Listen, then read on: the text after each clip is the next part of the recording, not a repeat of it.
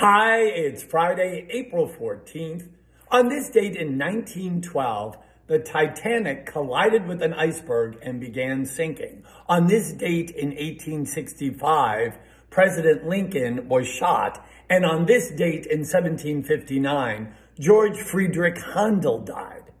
Now, I guess you could say, oh man, I think I'm never going to leave the house today. I'm going to have a bad day. Who's the only one that can make you have a bad day? That's right, you. Nothing in the world can make you have a bad day.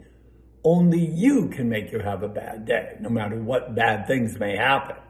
So unless you're going to go collide with an iceberg, or you're going to go to the Ford's Theater in Washington, D.C., or you're going to write an organ concerto, I think you're pretty safe. So why don't you go out, have a good time, and be you on your best day today.